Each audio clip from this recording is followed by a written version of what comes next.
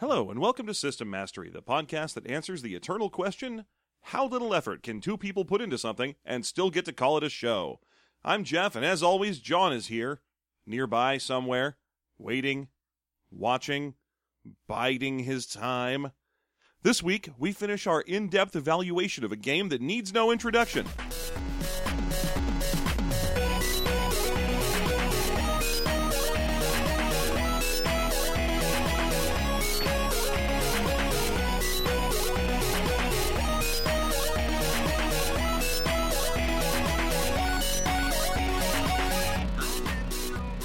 Okay, things we have to talk about still before we can call this episode done. Well, last week we did skills and character creation and a lot of those dumb insanity tables and all that shit. I think we did the alignments. Yeah, so and we did some of the story, but not enough, I think. We did basic character creation stuff. Yes. But we didn't even cover things like RCCs and OCCs. No, we had not gotten to the actual classes that you play as, nor the general idea of the world in which you are playing in Rifts. That's right. So why don't we go ahead and start with that? Let's begin with the story of Rifts and what it is. And by the way, this is System Mastery. We are talking about Rifts, the Palladium Games classic published in the late 80s that has existed unchanged like an RPG coelacanth. Just still out there, being nasty and greasy and deep underwater where it belongs. Man, coelacanth, nice cut. Always trying to work weird words into conversation. I went out of my way this morning to use shibboleth correctly. Nice. Right? What's wrong with me? I can barely speak, but when I do... Boy, howdy, some dumb shit comes out of there. So, okay. Rifts is set in the far-off year of 109 PA. Now, that stands for post-apocalypse. Yeah, we don't get an accurate idea of what year it is, really. There are some later books where some people who have sort of survived the coming of this apocalypse have kept the calendar and they have the actual year. But in the main book, it's just, some rifts happened because of the nuclear exchange between some countries. Mm-hmm. And then... there was a huge Dark Age period where there was a bunch of horrors coming out of rifts and everyone was dying, and then things kind of stabilized, and that's where, year one is. Right. Now, we could probably give the whole story set to that same cool intro music we used in the previous episode, because it's really neat. It's okay, there's this weird arms race happening between the major powers of the world, except the major powers aren't what you think. I mean, America's still there, but it's also stuff like Argentina was a huge deal. Oh, yeah. So they started building cool robot power suits, and this is all before the apocalypse. They had built these cool glitter boys and crazy flying machines and super nukes, and people were developing psychic talents, and then all of a sudden the rifts crack open, and monsters start pouring out, and for 100 years or so, everything's just shit and monsters and horror. And then it all kind of calms down, and then you get the modern rift setting of, okay, some human supremacists move into Chicago. And they call themselves the Coalition. Yeah, you have the Coalition states, and they are basically Nazi America. They are skull fetishists. And they're we believe in the American way. We want to reestablish America for Americans. Yeah, except not really, because they're very, they have a dictator. They have an emperor, but everyone believes in that emperor. Sure, but he also does things like enforce illiteracy. Well, yeah, you can't get too much book learning in you, or else maybe you'll learn about magic, and then you'll become corrupted. I see what's happening. You're going to bat for the Coalition. Yeah, that's what's happening right now. Okay. Look, we're in a country that has a lot of horrors coming through. Rifts are opening up. They're sending demons. They're sending... Fury beetles, and some DBs, I'm sure, are good.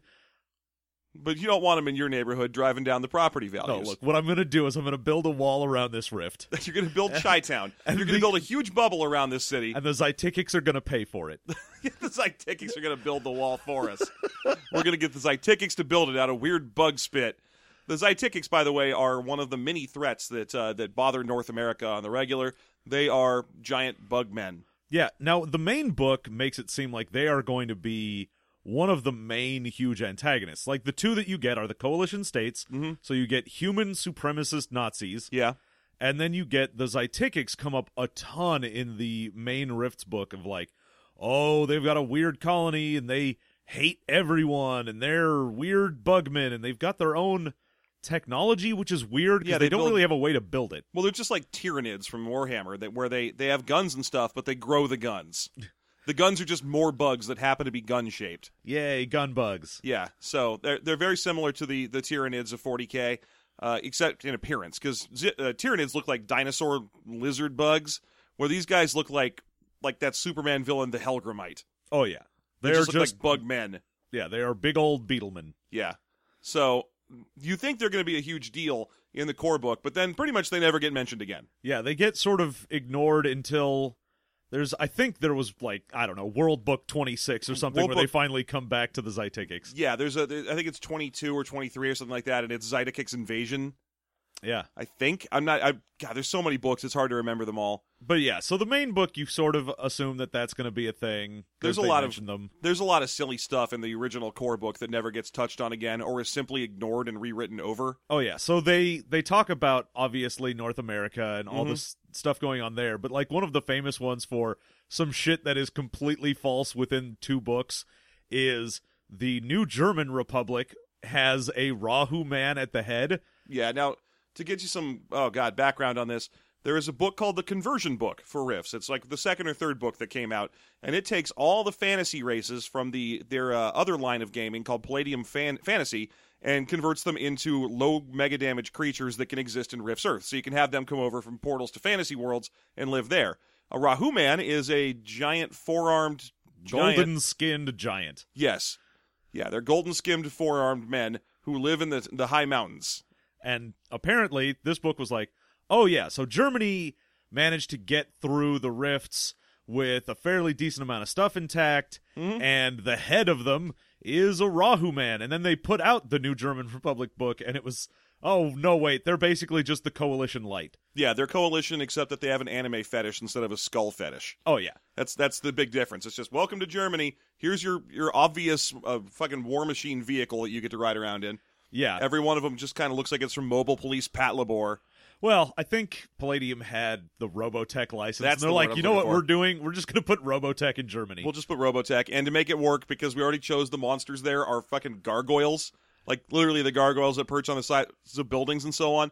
We're just going to give them suits of gargoyle-shaped power armor. Yay. So that it makes sense that robots are fighting other robots in Germany. Yep. And then, Whatever. no, and then the book goes on with a bunch of stuff that's like, oh, there's a new renaissance happening in Amsterdam. And of course, you get to the Germany book, and it's like, no, all of Europe is fucked. No, yeah, Amsterdam is just wall-to-wall gargoyles. I guess maybe they're having a renaissance, but it'd be hard to notice. Yeah. Oh, these guys are shitting on each other in a whole new way.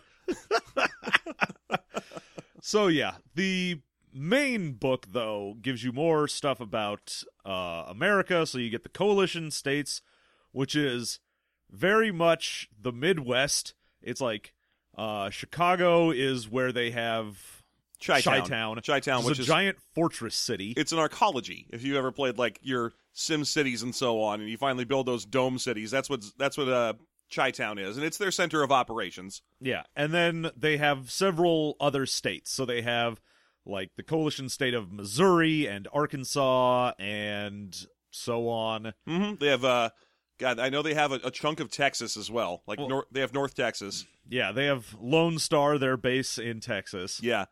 To give you a little more clarification on how the states look, the Midwest is safer because of rising ocean levels and extreme blasting of magic energy at the coasts. California is nothing. California is just a bunch of scrubland. It was wiped clean by the rifts. The South is largely swampland now. Yeah, like Florida's mostly gone, and Louisiana is basically just all swamp. And it's all full of dinosaurs. Yep. Which is weird, because most dinosaurs weren't swamp dinosaurs, but whatever. Well, these are dinosaurs from rifts, so are- they come from Swamp Planet. Yeah, they're from a better dinosaur planet where they all live in swamps. God, when I first read that, it was like, oh man, Louisiana is completely full of dinosaurs. It's dinosaur time. And then when they finally give you the stats for dinosaurs, and they're still SDC creatures because they're just animals, Yeah. you're just like, oh, Oh, this, no. I could take these guys out on accident. I could fall down and they would die.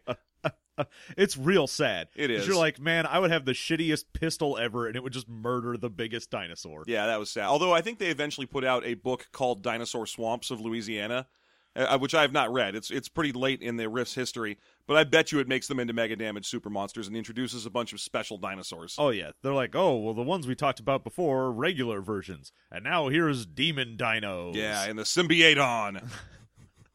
The Kevisaurus Symbioton. Oh, good. I had an idea for a dinosaur, he says, in his foreword, where he writes 5 pages about how he had an idea. Rifts. All right, we got to stick to the core book a little more here, though. So the other stuff you get is Tolkien, which is a city that is mostly just wizards and psychics and not so much tech as it is all magic all the time. Yep. You get your main city that they sort of assume you're going to be based out of, which is Laszlo, which is the city where everything is a utopia. So they've got tech, they've got magic, DBs and humans live together in harmony. And it's run by a dragon. Yay. Isn't his name also Laszlo and it's just named after him? Am I remembering wrong? Plato, thank you. Yeah, it's Plato who's in charge of Laszlo. Yeah. Because Laszlo was a guy from Beyond the Supernatural. That's right. Yeah, he was the detective. Yeah. Okay, that makes more sense. All right, it's coming back to me now. Plato, by the way, I think is supposed to also be the Plato that you've heard of before. Yeah. He gets into a little squishy machine and he comes out and it's star-shaped. Yeah. You make little hamburgers out of him. Plato. Like he's actually the Greek philosopher or whatever the fuck. Yeah. Yeah. He's Plato. You grow teeth on him and then you can pull him out with a dentist set. Yeah. Also, he kind of tastes like salt. I'm sure that's true. Dragons just taste so salty. Oh, yeah. That's why they're so surly and just hang out by themselves in caves. Is adventurers always coming in there licking them. So let's talk about the last chunk of character creation in Rifts and how it works. Because we've already done roll your stats and get some skills. But you really need to pick an OCC if you want to have some of them skills and some powers and abilities and what have you. Yeah. The book splits them up into categories, which is also how you get whatever hit points you're going to have in your SDC. Comes from your class, which there's the Men of Arms, which is your fighter guys, the guys who are going to do a bunch of damage. Yeah, the guys who have like a little robot soup bowl right in front of their face and a big bushy mustache. Oh, yeah. Yeah. Yeah. They're definitely hanging out with a guy in a loincloth. Uh-huh. Yeah. Yeah, you get obviously. it. You're coming together. It happens. Now, the next group is your Mechanics. God damn it. Then you got your Triclopses, Beastmans, a blue version of He-Man that spins for some reason, battle damage Skeletors, Good. etc. So you get your Men of Arms, you get Adventurer is the second one, which is the catch-all bullshit category. The bullshit category where it's don't be something from this. And then you have RCCs, which include psychics. Yes, we also have the magic OCCs. Oh, yeah. And then the Men of Magic. Yes, Men of Magic, which tend to blur the lines a lot. There's Mystic, for example, is a magic psychic. Yeah. So the Men of Arms starts out right out the gate with the Borg, and one of the more iconic things of Rifts, by the way, is the face that they do for their Borgs, because their Borgs have a really well-drawn, interesting-looking skull face, like 90% of the time. Yeah. And this is where you will immediately start to see the fact that Kevin Symbieta hates the idea of balance. Yes, no, he is far away from it as he can get at all times. Because even within the first character class of the Borg, you have the option of being either a partial reconstruction Borg or a full reconstruction Borg.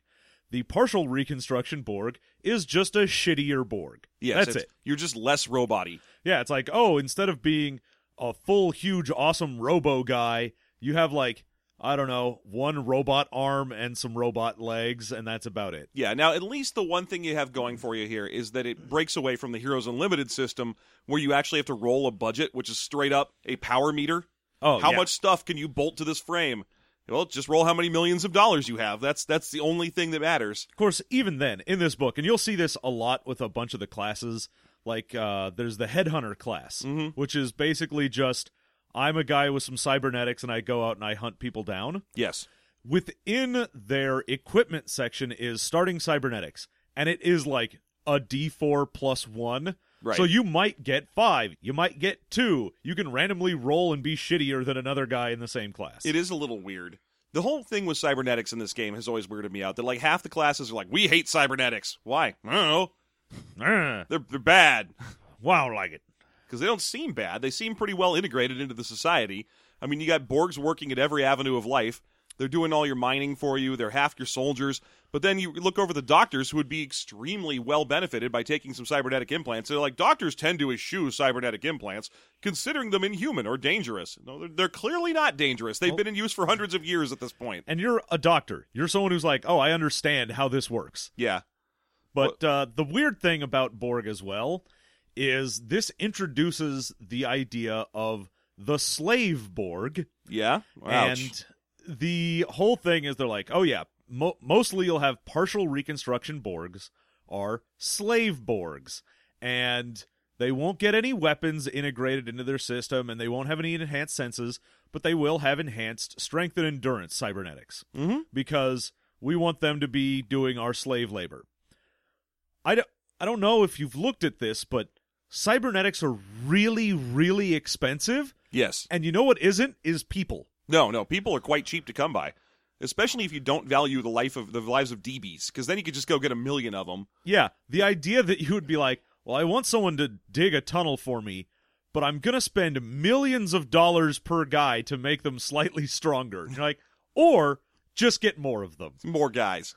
Come on, what are you, cactus people? Get in here, dig this hole. Yeah, like there's no reason for there to be slave Borgs in Rifts, because unless it was like, oh yeah, we just found a factory that shits out reconstruction for people. Yeah. You just shove a guy in there, and he straight Superman 3s come out as a Borg. Well, that's the thing. That's a running theme throughout the history of the Rifts books, is that numbers don't ever make any sense. Like, anytime there's numbers written down, you might as well just translate it in your mind to many or a couple and be done, and move on from there. Like, for example, when they point out that the Coalition States has 5 million suits of Samus power armor, which outnumbers the amount of people in their army. Yeah, it is amazing. And you think about it, the Coalition has a couple million people. Like, the entire Coalition has roughly the population of Los Angeles. Like, all of them. Yeah. And yet they have 5 million suits of Samus. Now, you take that into account with, say, for example, that's just one military vehicle in the Coalition. Let's compare it to an equivalent strike fighter in the modern Americas, and say the F-15 or the F-16, of which we have less than 2,000. Yes. And we're like a very well-developed military, but apparently not on their level. 5 million Samuses is like all the metal in the world. Oh, yeah. It's amazing. Like, the later books with the Coalition War Machine, they're like, oh, they've made new Samus, and all the old Samus models are done, which means the police have 3.2 million Samus available. You're like, really? Why? Man, at this point, you have just become a Samus-based economy. Yeah. Like, you take your Samus down to the local baker, and you're like, I'd like a loaf of bread. I'll give you 3 Samuses. I like the idea of like an old woman ordering Jack to take the Samus to market, and he comes back with magic beans. I told you not to sell that Samus for magic. Magic's forbidden by our culture. Yeah, and then immediately some side stalkers and some dog boys come out and murder Jack. And then the beans fall to the ground and grow up into lumpy cactus people. And they are immediately put to work in the mines. Welcome to Rifts. That's a perfectly cromulent Rift story right there. That all made perfect sense. So, the beginning of the OCCs, in addition to the Borgs, you get all the, like, Coalition stuff. So you get a ton of different things. You have the Samus pilot as sort of the iconic thing. Yeah.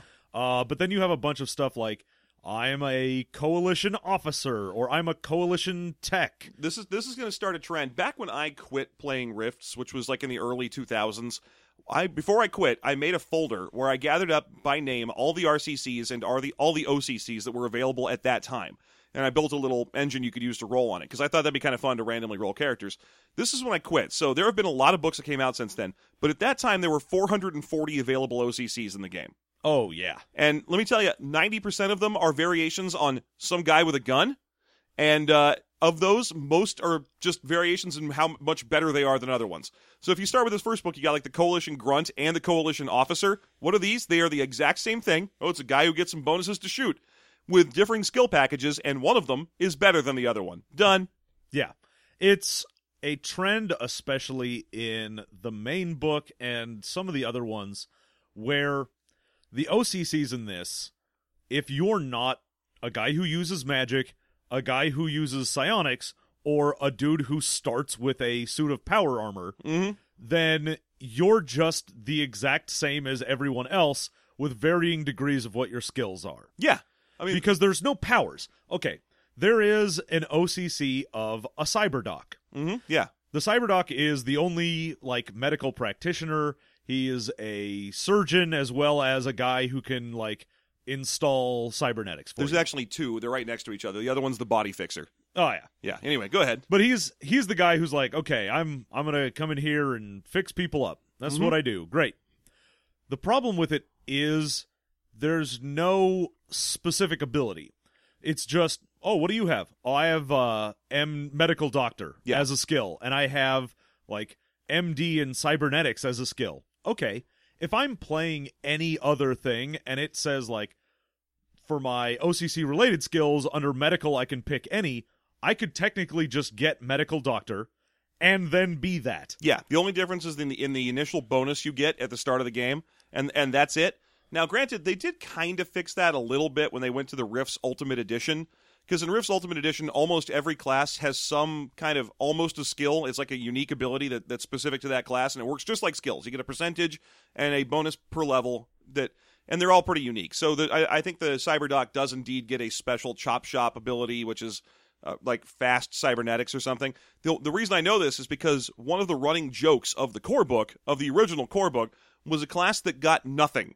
They were called the Vagabond, and it was what you played if you wanted to play as a hobo. Yeah, the Vagabond specifically is mentioned that, oh, not everyone on an adventure is going to be a hero. Sometimes you're just swept up in the adventure. You go, okay, so that means, like, even if you're not just a hobo, you might be like, oh, I'm a housewife. Yeah, like, I don't have anything. You're Bilbo Baggins. Oh, yeah. That's what you are. You get swept up in the greatest adventure, and you go off and immediately die because you don't have MDC armor. Yeah. Yeah. And it is insane. I even looked at it, and so the better version of the Vagabond is the City Rat. Yes. And the City Rat is just, oh, I'm a vagabond, but I actually have, like, maybe some armor and some weapons. Yeah. Okay, but other than that, I'm just like a gang member, essentially. Right. Well, the reason I'm bringing it up is because in the Ultimate Edition, they added a special ability to Vagabonds and Vagabonds alone, which is sizing people up. You can look people up and down and kind of go, is this guy going to kill me? Roll this thing. Find out if he's going to just obviously kill you or not. So you get that as your power. The answer is yes. Probably. He's probably going to kill you because you picked the worst class in the game. Yeah. Also, your chance of figuring out whether or not he's going to kill you is surprisingly low. It's like 34%. So...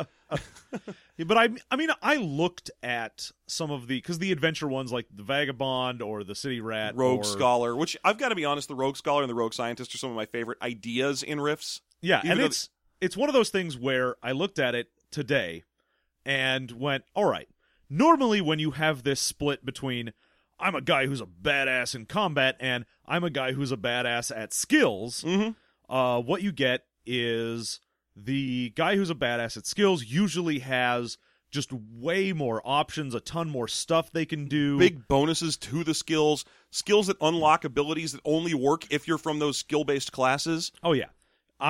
So the City Rat total with his OCC skills, his related skills, his secondary skills, all that, gets a total of 32 skills total. Mm-hmm.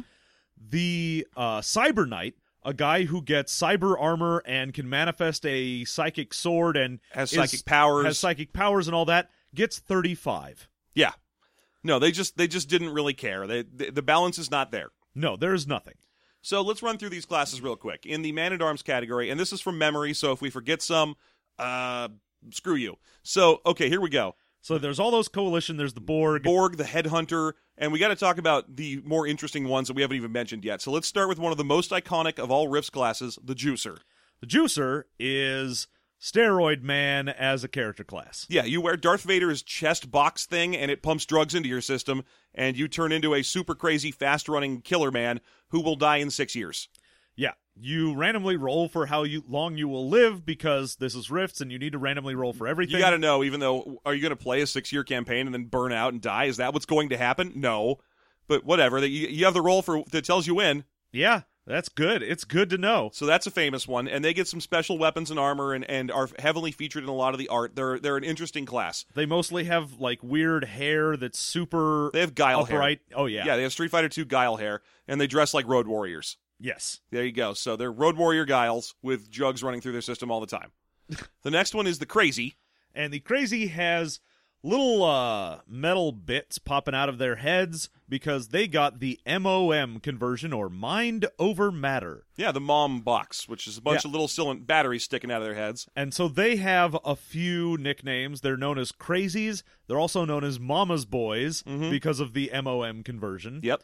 And what they get is sort of a lesser physical capability than the Juicer. So they're not as strong or as agile, but they get ridiculously enhanced senses. Yep. And some psychic powers. Yes, and they also have to roll constantly. Like every time they gain levels, they also gain more insanities.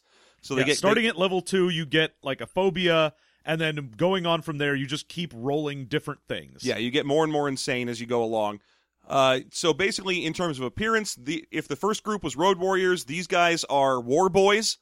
They are bald with stupid crap sticking out of their heads. Yeah. And let's see, moving on from there, the Glitter Boy.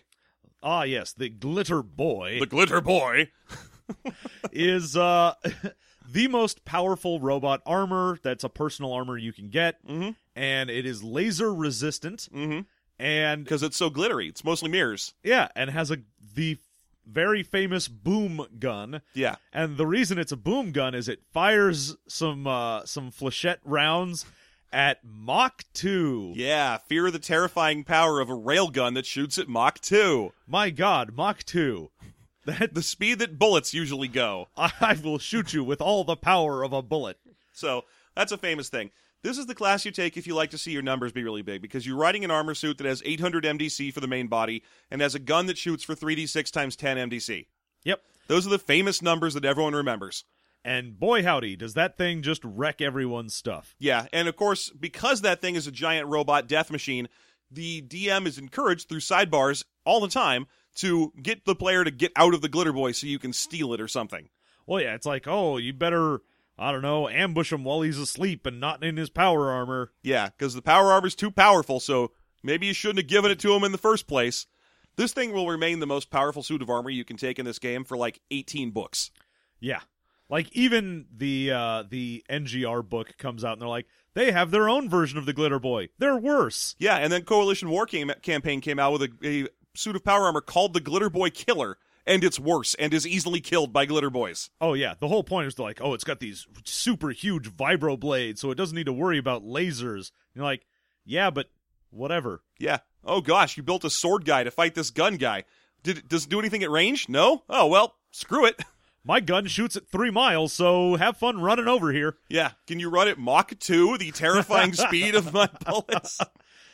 That's another example right there of the weird thing about riffs and numbers, where it's like this thing uses incredibly advanced rail technology to accelerate these bullets to near light speed. Mach 2! Yay. Like 1/4 the speed that we have jets that can fly at. Well, Yeah. rockets that can used to be able to fly at. We haven't built an X-15 in decades. Anyway, from the Glitter Boy, we get the lesser power armor pilot, who can just get a suit of power armor that isn't a Glitter Boy, and so he is the grunt to the officer that represents the Glitter Boy. We have the Cyber Knight, Cyber Knight. which is also one of the iconic ones. It is the Paladin of Rifts. They have a code of honor that twice mentions being nice to ladies. Yup, that's one of my favorite things in there, is that it's got these two lines that are like, oh, remember that women are the fairer sex, and you have to do what they say unless it's stupid. Yeah, that's like, hey, always respect and protect women. The women need your help. They're totally weak, and you should get next to them and help them up. Hey, if you see a woman who's not in the kitchen, help her to find one. So, Cyber Knights. And they Anyway. get to manifest a Psy Sword for free. although their Psy Sword is garbage compared to the one that can be manifested by the actual psychic class that gets them in the first place. Yeah. It has very little MD damage, and you end up using other weapons instead. Source? Me, because all I used to play was Cyber Knights. Yeah. There's a lot of things where they're like, oh, a lot of people that have a damage ability will be like, oh, it does like 1d6 MD, and you're like, I don't care, I'll just use a gun that does 3d6. Yeah. Thank you very much for the offer, but no, I will pass. Yeah. And they have cyber armor that's permanently grafted into them, but has none of the annoying penalties associated with being a Borg, because they are the paladins of this game. Yep. All right. So is that all the Man-at-Arms? If we're missing one, I don't care. Yeah, that's basically it for the Man-at-Arms. All right. And then we talked about the skill classes a little, but let's list through them anyway. Oh, yeah. So you get your Rogue Scholar and your Rogue Scientist, which are just the same thing, but the Rogue Scientist has some science skills, and the Scholar just has more lore skills. Those represent the fact that the Coalition has outlawed learning or literacy, so these people are outlaws because they are smart. Yep. Now they have books, and so that's terrifying. You also have two doctors, the Body Fixer and the Cyberdoc. One focuses on regular medicine, the other one on cybernetics. And then you have the Operator, which is the class that builds and operates power armor suits. It's one of my favorites because you just get a fucking loaded Batman-style garage when you start a game as an Operator. You get 2 vehicles, a suit of power armor, and a small robot. Yeah, if you're the mechanic in this game, it's not because you wanted to be a guy that fixes things, it's because your starting equipment is rad as hell. Yep, and then you also have the couple of classes that are fringe elements, the City Rat, the Wilderness Survivalist, or whatever he's called. Yeah, the Wilderness Scout, which is just a guy who has some wilderness skills and nothing else. Yeah, now, keep in mind, if you're ever flipping through the Ultimate Edition of this game and you see the picture of the Wilderness Scout, which is like a rad, futuristic, post-apocalypse green arrow with a cool cyber bow holding a plasma arrow, don't get excited. None of that shit is in the class or the book. Oh, yeah. No, that does not exist at all. No. And then, finally, the Vagabond. Now let's jump over to the Men of Magic. So, your magic practitioners, the most iconic one is the Leyline Walker, who walks ley lines and has a gas mask on at all times for no reason. Yeah, and he says a lot of kicks because he's Leyline Walker, Texas Ranger. Yeah, good. I got there. You did it. I did it. No, okay. Leyline Walkers, ley lines, by the way, are one of the after effects of the post-apocalypse, or the apocalypse occurring. They are the big magic energy lines that run all over the Earth, and wherever they intersect is a nexus. And we used to know about those in ancient times, which is why we built like pyramids and shit all over the old nexuses. Now there's these big rivers of blue super magic that just course across the Earth, and most people avoid them because monsters hang around them. But leyline walkers love that shit because ley lines, along with nexuses and solstices and eclipses and all kinds of shit, boosts your magic power. Yeah. So the Leyline Walker is your standard wizard magic practitioner. He gets a suite of starting spells and also some abilities that have to do with ley lines themselves. Yeah, so they can float down them. Yeah, he can levitate down a ley line. He can regenerate faster if he's on a ley line. He can send a message down a ley line. Yeah, he can send out an SOS. Yeah, to the world. To the world, yeah. He's sending out an SOS. To the world. Yeah.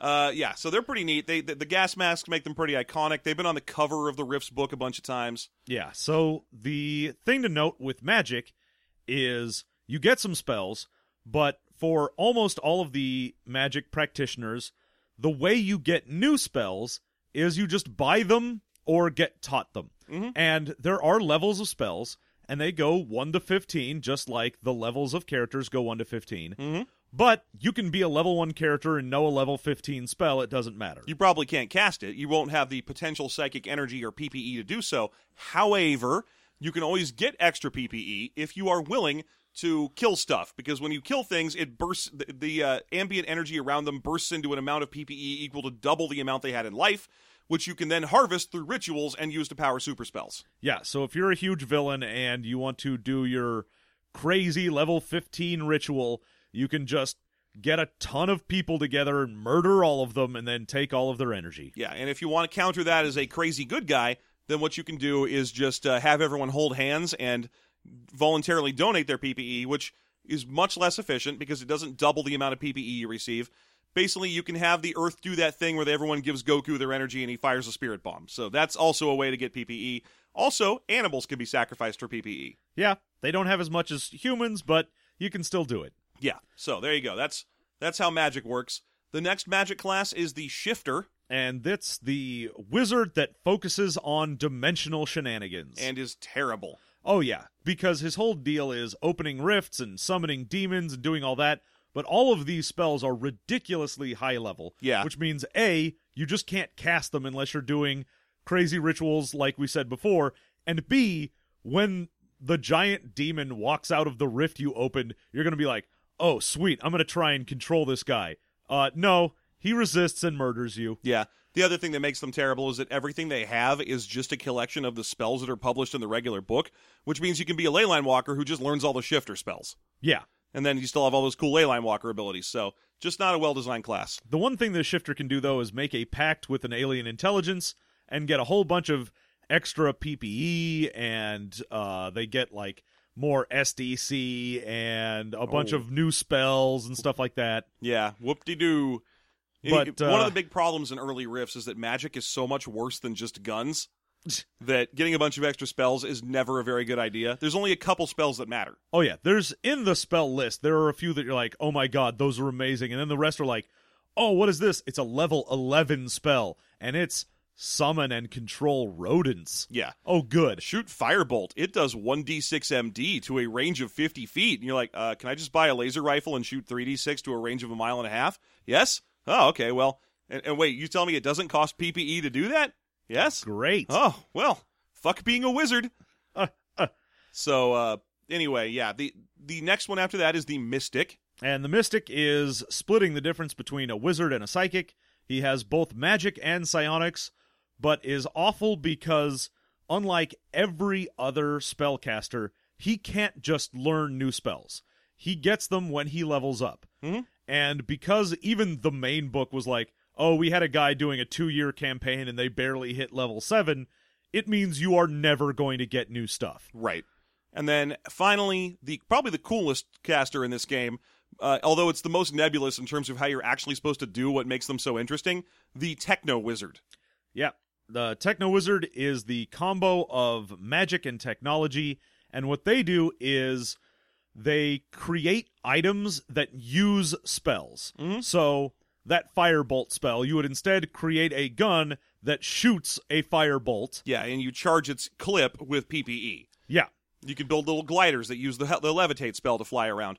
They all dress like World War I pilots because they have a weird fetish for that. Yeah, I don't know why, but that's what they do. And the weird thing about them as well is they almost have to use the technology items, the TW items. Yes. Because any spell that they cast that isn't channeled through one of these items is at half strength. Yes. So it does half damage, half duration, half the range. Everything else is halved because they're just crap unless they're using it through an item. Now, the thing that makes them so great is that as books have come out, almost every Rifts book ever has some more new Techno Wizard items in it.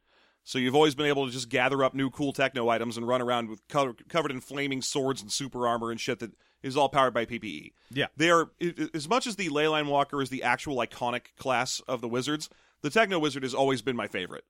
It's just so interesting. Well, the combination of technology and magic and being like, oh man, there's this cool spell and how can I use it to do whatever? So you can be like, oh, there's the spell of invisibility and I'm going to use it on my armor so that I'm going to get like cool stealth armor. Mm-hmm.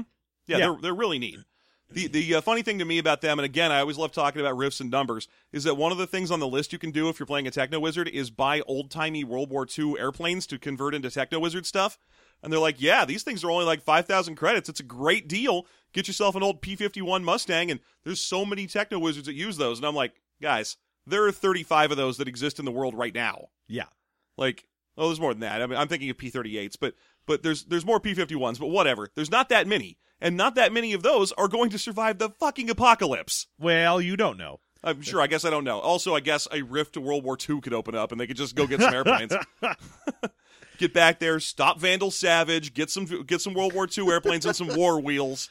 Excellent. Very good. Yeah. So I just love the number thing in this. Yeah. So the last thing is the RCCs. We got. Oh, I guess you're right. The psychics are RCCs. Yeah. Yeah. RCCs are what you are instead of what you do. However, that's kind of stupid because like Borg is an OCC, and I'm like, really? Can I just stop being a cyborg? Well, this game doesn't have multi-classing, so no one can stop being what they are. But what it means is that you can play as, like, for example, an elf who's a cyborg. Because certain RCCs aren't enough in terms of... The way that they try to divide it up is, if your race is so focused on one thing... Like, for example, a dragon. A dragon can't train to be a cyber knight because it's too busy being a dragon. It's already loaded up with its own brain, its own way of thinking, its own dragony powers and magic and psychic and so on. It can't abandon all that shit and just stop doing it so it can go be a rogue scholar. So that's an RCC that is a class. Meanwhile, dwarf, which is a thing you can play in this game from the conversion book, it's an RCC, but it's an RCC that can pick an OCC because it can't spend its whole life just being, I'm a dwarf. I do dwarf stuff, and I'm really good at. I'm getting better at dwarfing every day in every way. And the main book has that for, these are the RCCs, and if you're an RCC, that's just because it's what you focused on is, like, who you are is just this thing. Mm-hmm. But they almost immediately drop that, because anytime they introduce a new race, and they're like, oh yeah, what's this? Oh, it's some weird DB, and he's an RCC. Also, you can just take his stats and be something else. And you're like, oh, so what you're telling me is I can be one of these rad OCCs, but with better stats. It's a weirdly nebulous, and it's one of the things that feels like the first book dropped the ball. Because you're right, Mind Melter, for example, is an RCC, and Mind Melter is just powerful psychic. Anyone can be a Mind Melter as long as their race has psychic aptitude. So you can be an RCC that chooses to be another RCC, but only with the core book. After the core book, they seem to have fixed that nonsense. Yeah. So let's go through them real quick. So you have your dragon. You get to be a hatchling dragon. That's correct. There are like 7 kinds, and since we read 2 different books, John read the original Rifts, and I read the Ultimate Edition, I can tell you that the Ultimate Edition tried to come up with a whole new suite of dragons so that they didn't just look like D&D dragons. No, but the main one are the 4, main dragons, which are just a fire dragon, a great horned dragon. Which I really want to talk about. The great horned dragon, which is just the better version of all the other dragons. Yeah, it's just, hey, here's all these dragons you can play, or you could pick the good one. No judgment. Yeah. Oh, you think it's good at? You think the fire dragon is good at breathing fire? No, the great horned dragon is good at breathing fire. The fire dragon sucks at breathing fire. Yeah, the fire. There's the fire dragon and an ice dragon and a lightning dragon, and then the great horned dragon, which is the best dragon and the one you pick because all of them have their breath weapon, mm-hmm. and the great horned dragon just has basically the same sort of damage as the fire dragon, who normally has the best breath weapon. But the great horned dragon also gets better magic ability and better psychic ability, and they're just stronger and tougher and better. Yeah, and there was a question that came up between these 2 episodes of people asking if it really is that dragons just get better stats in every roll than humans.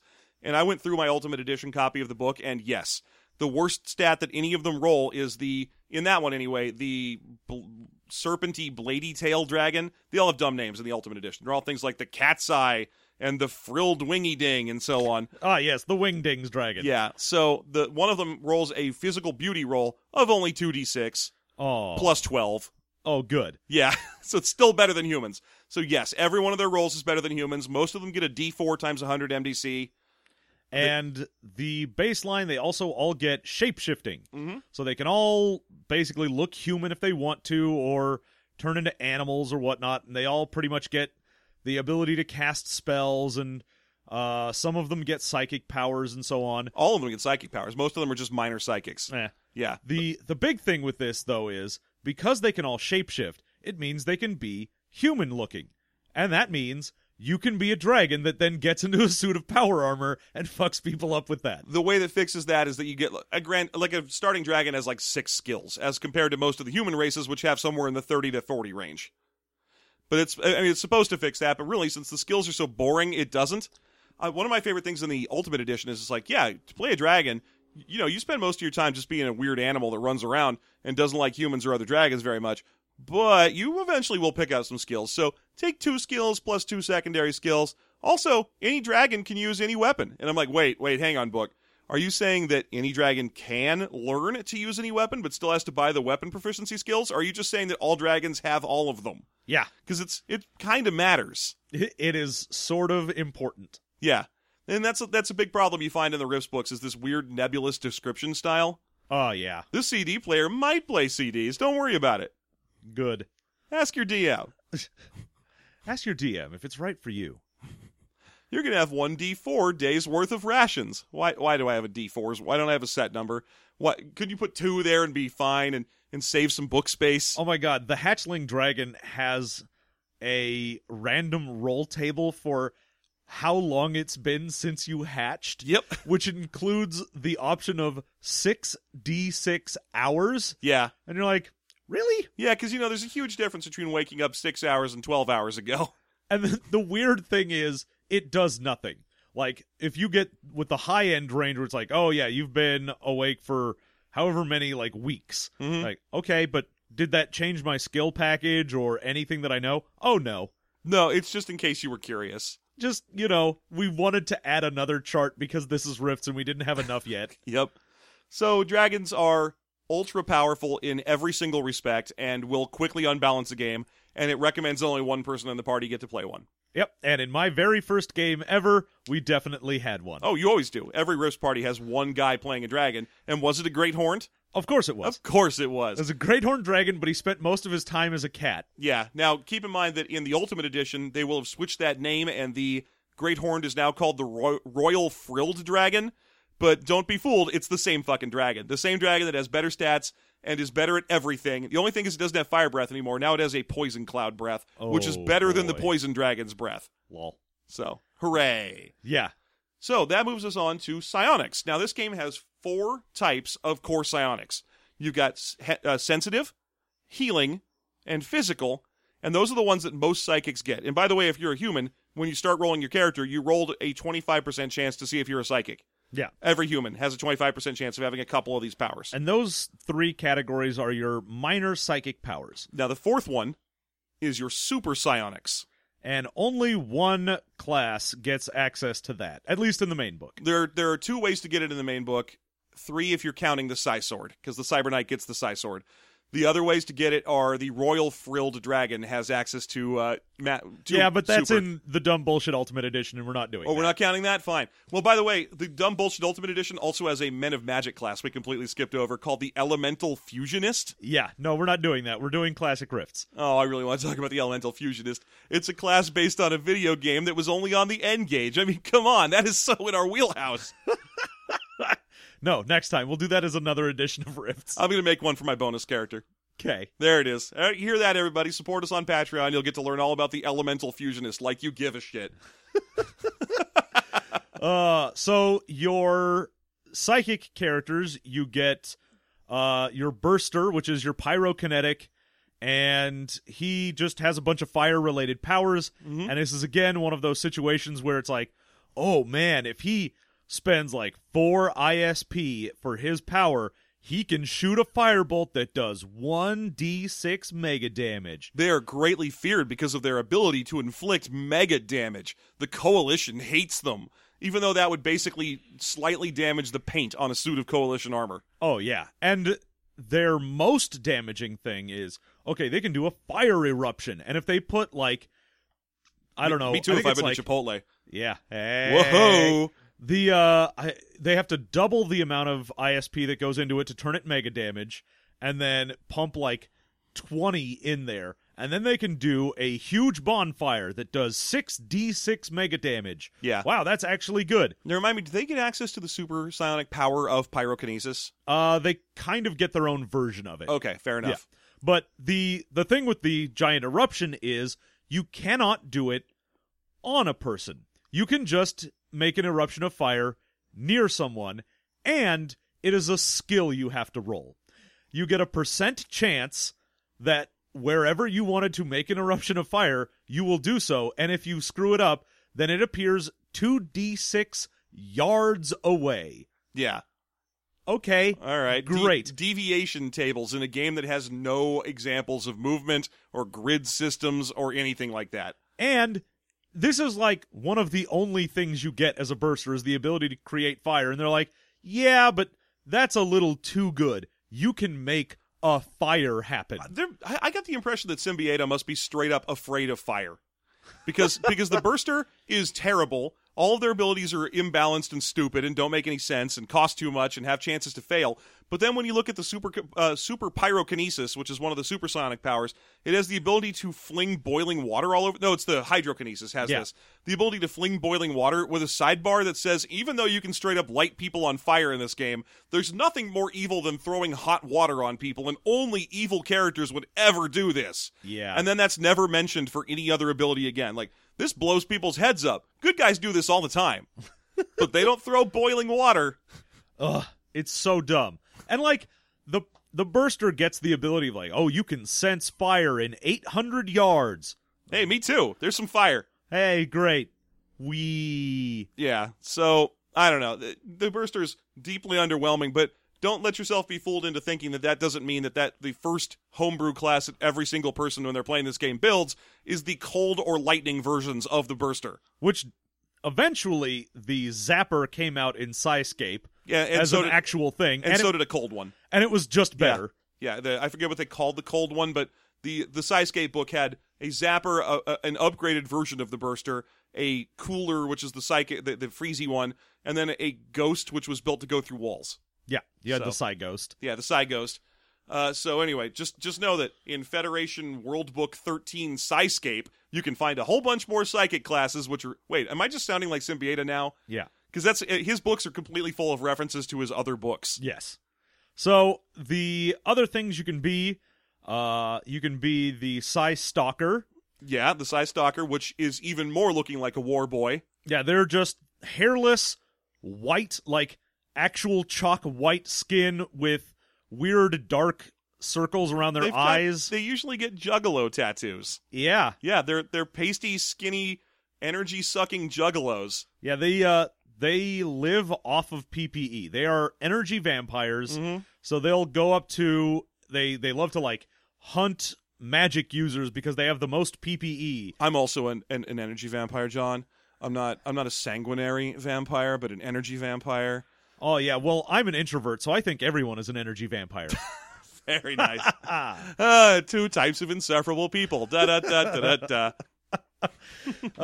So they are usually employed by the Coalition to hunt down magic users because they can sense large amounts of PPE, and they love it because they get to kill mages and then get all of that energy to feed off of. Right, and they will starve to death if they don't get some... They can't eat anything but psychic energy. Yeah.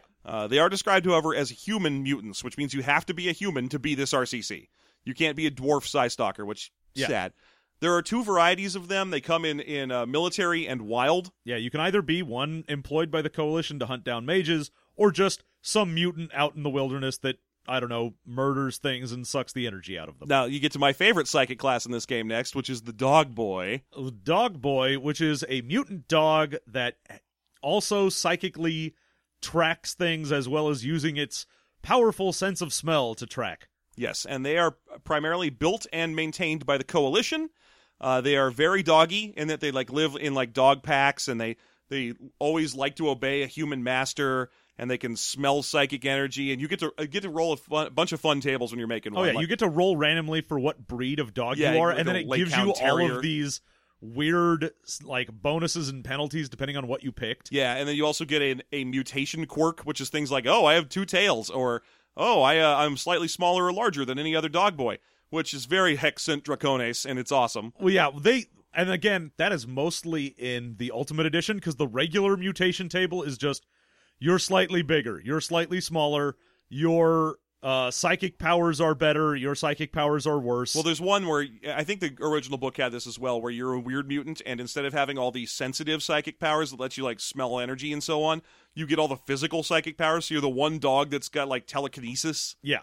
So, they're fun. They're an interesting class. They have an interesting setup and story within the game world. Yeah, they are just super neat, and one of the cool things that you can find in the game. Yeah, and then that leads us to the... Mind Melter. Exactly, the great horned dragon of psychics. The Xavier of psychics, the only one who gets to pick super psionic powers. A couple other people get handed one of them, like the Psy Sword is a super psychic power, and the Cyber Knight gets it.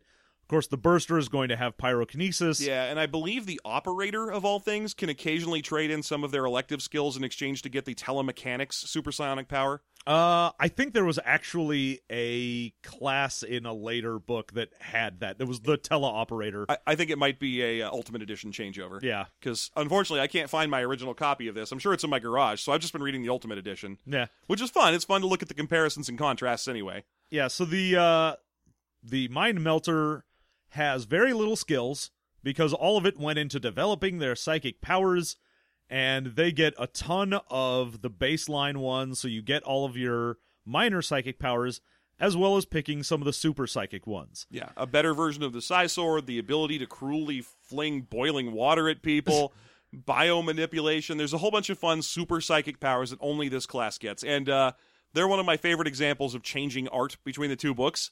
Because in the Ultimate Edition, it's basically the bad guy from the first Crow movie.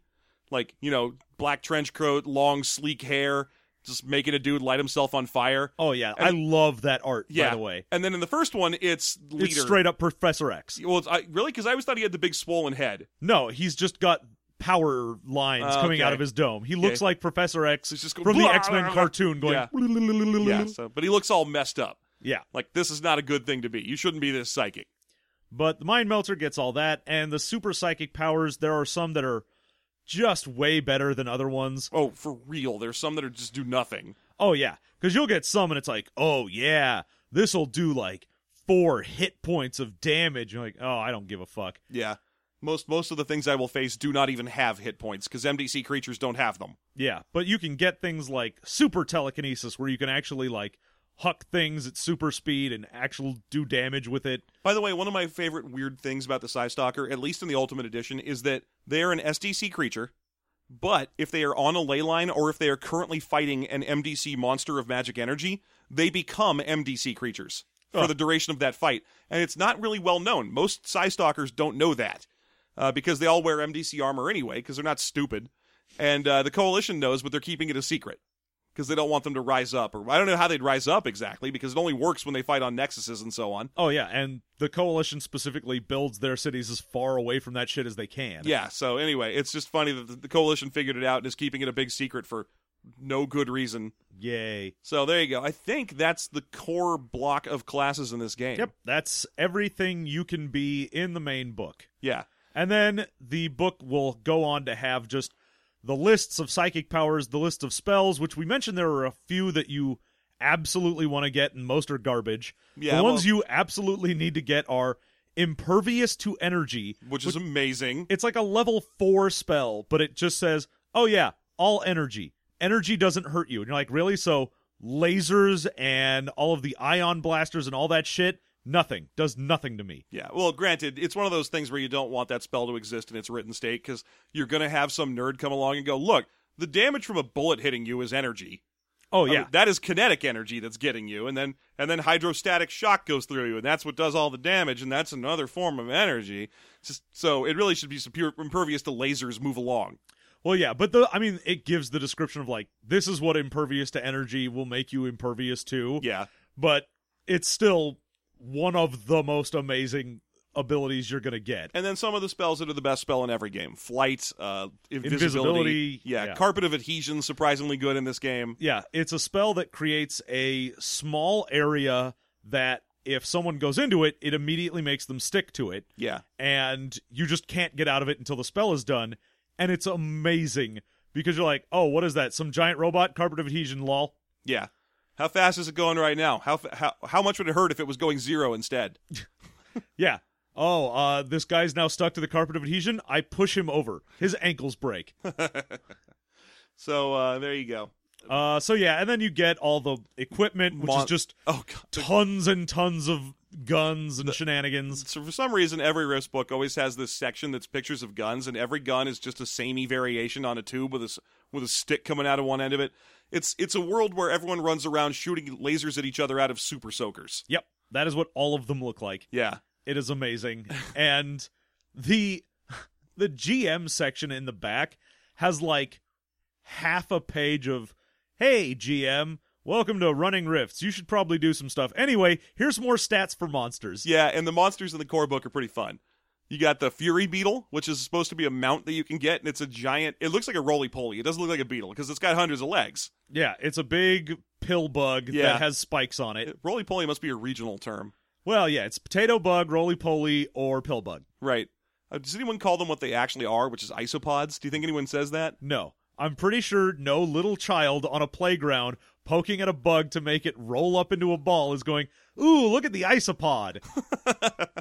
We should start spreading that around. Also, if any of them are, they are immediately getting dirt kicked in their face and called nerd. But don't worry, they'll come back stronger as a hero of the beach. I feel like there was a time in my life where roly-polies were way more important than they are now. Like, when you're 5, that's like the most important fucking thing in the world, is this bug that you can force to roll into a ball. Oh, yeah, it's rad. You'd find one of those on a playground and be like, oh my god, this thing is amazing. It's my lucky day. Oh, I am rolling you down a hill, good sir. I'm going to hold you in my hand till you think you're safe. Now, I'd like, who gives a fuck about a pill bug? There it is. Moving on. Yay. But man, when you're a kid, that is like that's almost as important as like getting a fucking otter pop when you're 5. All right, so the monsters also include the Simvan, which is a race of DBs that like to ride around on various types of dinosaurs. They're the monster riders. Yep. That's their whole thing, the Simvan monster rider, Yep. and they have weird racial abilities to tame monsters. And then they get a monster to tame, which is called the Ostrosaur. And then there's a few other cool monsters back there, which I'm not... The rad thing, though, is it, of course, because this is a Palladium joint, gives you a giant table of create your own monster. That's right. And also it has a little table for rolling your own DB characteristics. Yep. So it's like, oh, what type of monster is it? How big is it? What's its personality? Where did it grow up? What does it think about the new coalition states? What is its opinion on psychology? Like, great, thanks. When I first played Rifts in my first session, I got in a fight. I was playing as a Titan Cyber Knight, and I got in a fight with 7, because we randomly rolled for how many of them are. There were Dybbuk, which were these demons in the in the conversion book, which had 2 really big arms and 2 really little arms. Yeah, they're Jewish demons. And I know now that they are Jewish folklore ghosts. They're not demons. Well, they're ghosts, because the one play where they matter, the Dybbuk, it's a possessing spirit. It's basically the Jewish exorcist monster. Yeah. So ever since then, every time I've gone to see the Dybbuk or I've read stuff about it, and I'm like, my first thought is I hear the word Dybbuk, and I'm like, oh, it's a big slavering orange demon with 4 arms. Yeah, okay, that makes... Wait, it's inhabiting some girl's head? That's weird. Why would it do that? Oh, to teach a lesson about jealousy? Huh. Oh, okay. So that kind of ruined that Jewish folk story for me. Oh, yeah. Anyway, we are probably at the end of discussing the Rift's core book. Yeah, that is basically it for the Rift's main book. There are so many other books. Like, you can't even discuss the main book without discussing some of the other ones. Well, we failed to do that entirely. I think we went about 3 minutes before we were talking about the NGR. Yeah. So that's specific to us as well. We've spent so much of our lives reading every goddamn Rifts book. But it's amazing because just the things that get mentioned in the main book that are either dropped entirely, completely wrong, or just very weird and never mentioned again. Yeah. Because there's so much stuff in this main book where you can tell they had not hashed out a plan for what everything was going to be. Yeah, no, absolutely. Because every time a world book comes out and it's in one of the spots that the main book told you about, it is either nothing like what it says, or it is barely like what it said. Well, you can tell whether or not it's going to be like what the core book said, because if it says there's a human supremacist civilization there that's super isolationist and has ties to the coalition, then yeah, that will have been kept. Because that's how every world book goes. Like, even Rifts Underseas, which is like not even about an island or anything, introduces the concept of a giant floating aircraft carrier that is inhabited entirely by racist humans. Yay. They have some fish people who live with them, but no other cool aliens. And they have ties to the coalition. Of course but they do. Every book does that. Triax and the NGR has ties to the coalition. South America has a big new city with ties to the coalition.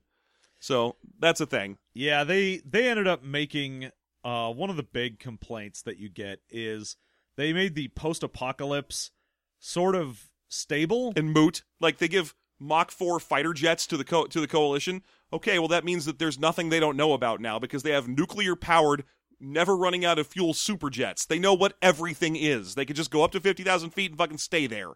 Yeah, the book tries to make it be like, oh yeah, there's all this crazy shit in the wilderness, and everyone's hard scrabbling for life. But then you look at a city like Laszlo, and it's like, oh, there's skyscrapers everywhere, and a huge bustling metropolis, and they've got all of this, like, industry going on. You're like, oh, then who cares?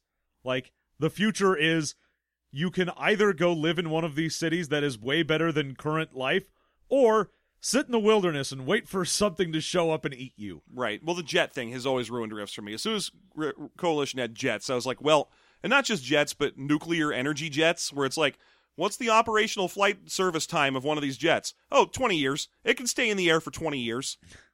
So, but you still are saying that there are mysterious horizons that are as yet unexplored? Yeah, tons of them. Just right over the next ridge. No one's been there. Yeah, they have. They've been there because they have jets that can fly forever. Yeah. It's one of those things where they talk about, there's no radio communication because there's killer satellites in space that will shoot down anything that go up there. But then, of course, you get the stats for the killer satellites, and it doesn't matter. Yeah, you could immediately fuck one of them up. They're just rinky-dink, and you get those in Mutants and TMNT 4 Mutants in Orbit, which is a combination Rifts/Teenage Mutant Ninja Turtles source book. And it is dumb. It's pretty great. It has stats for playing as mutant bugs, and it also has 4 new kinds of Glitter Boy. Including, I believe that's the one with the Glitter Girl. Oh, the Glitter Girl.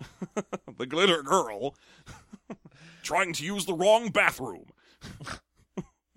Okay.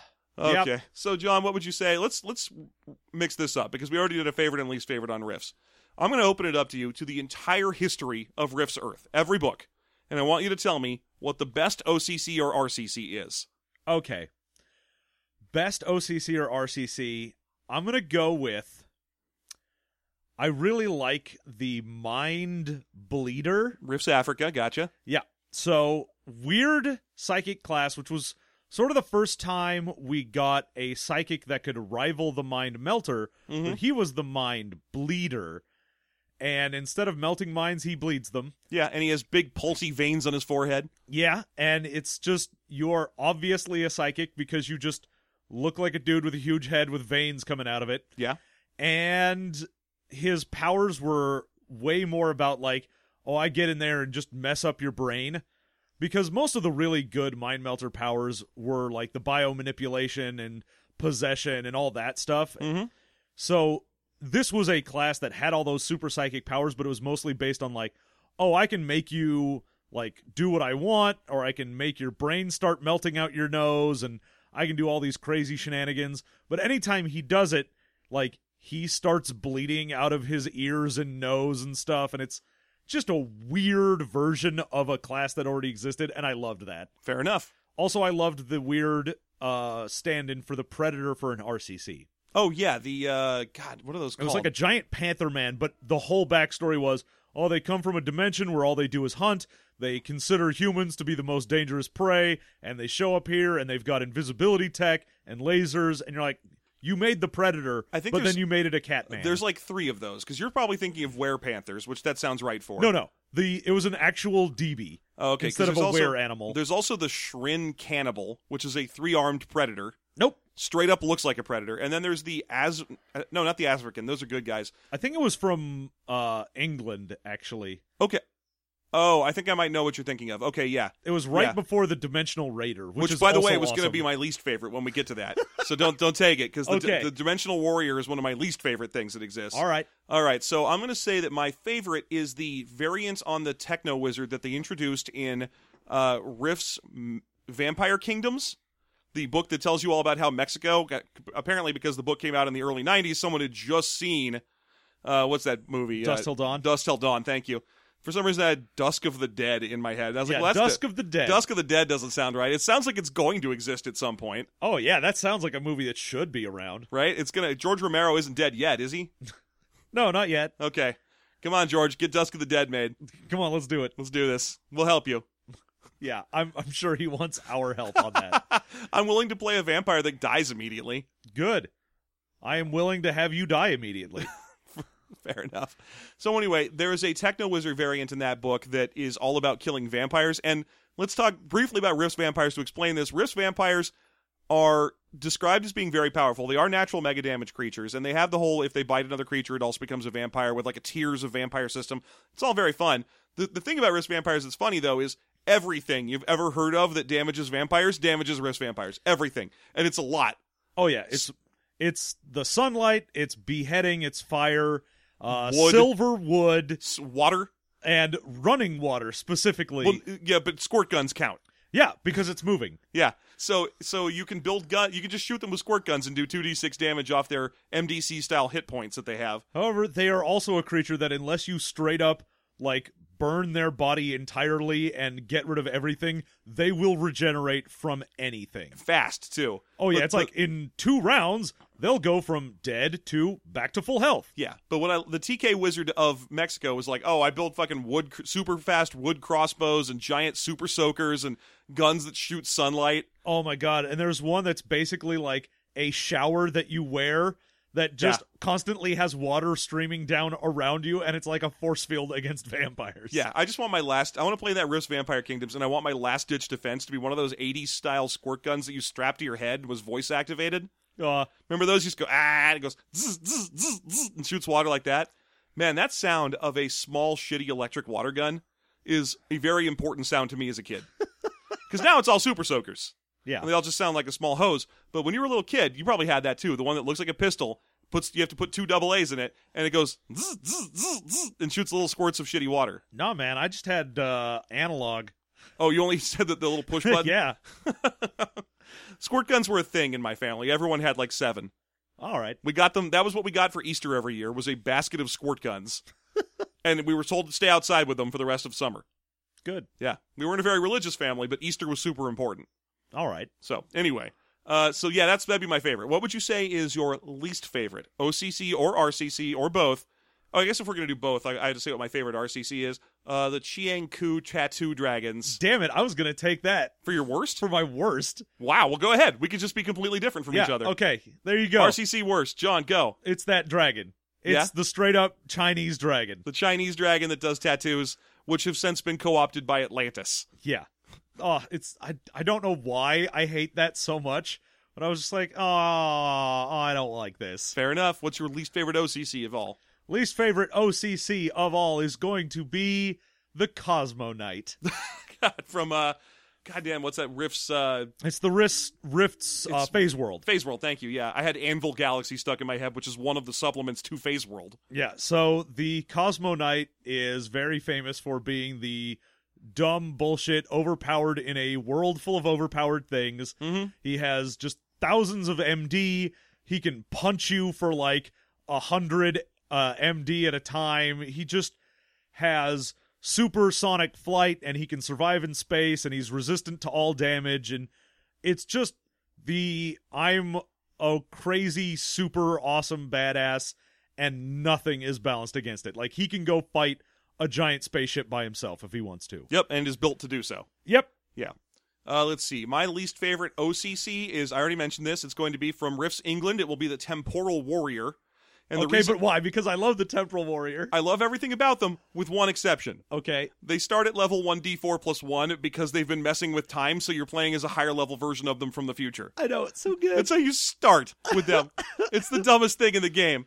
I mean, granted, being level 5 instead of level 1 in this game is useless bullshit, but that is so stupid. Oh, it's so good. I love everything about it. And even worse than that, the Temporal Wizard starts even a higher level because the whole point is there are Temporal Raiders, which is an RCC, and you've been training with them. And so if you're a Temporal Wizard, you've been training with them for so long that you're like level 7 now. Right. Okay, let's see. I got to think of a worst RCC as well. I am going to go with the 100-handed ones. From Rift's Pantheons of the Megaverse, and for the same reason you chose the OCC Cosmo Knight as your least favorite. Yep. So 100-handed ones are the mythical gods of, I want to say... They're the Titans. The Titans, yes. Now, they have 3d6 times 100,000 MDC. Yep. Now, that is clearly unfair, because your average character has no MDC, or has maybe around 100 or so, or if they're a glitter boy, they're in a suit that has 800. Now, these guys have 3d6 times 100,000. I'm sorry, 3d6 times... Yeah, it's 3d6 times 20,000 to start. However, it says if you would like to play as one as a player character, we could work that out for you if your player drinks a potion that cuts their MDC by half. Oh boy, in half. In half, so their maximum is only 90,000 MDC. That seems reasonable to me. Yeah, good. What the fuck was that? And they have so many. They have like 8 melee attacks per round to start before they take all their skills and so on. Yeah, because they're the 100-handed ones. Although They've got 8 arms. They only got 8 arms. 100-handed ones. Yeah. Well, they got 8 arms, but 100 hands. Most of the hands are just like, I don't know, in their butt crack. They're in bags. Whole bunch of spare hands. Yeah. Just So- their back is full of hands. There's your favorite and least favorite things. And John, I got to ask you once again, would you play Rifts? I would play Rifts every day forever. I don't care that it's an awful system with no balance and everything's stupid.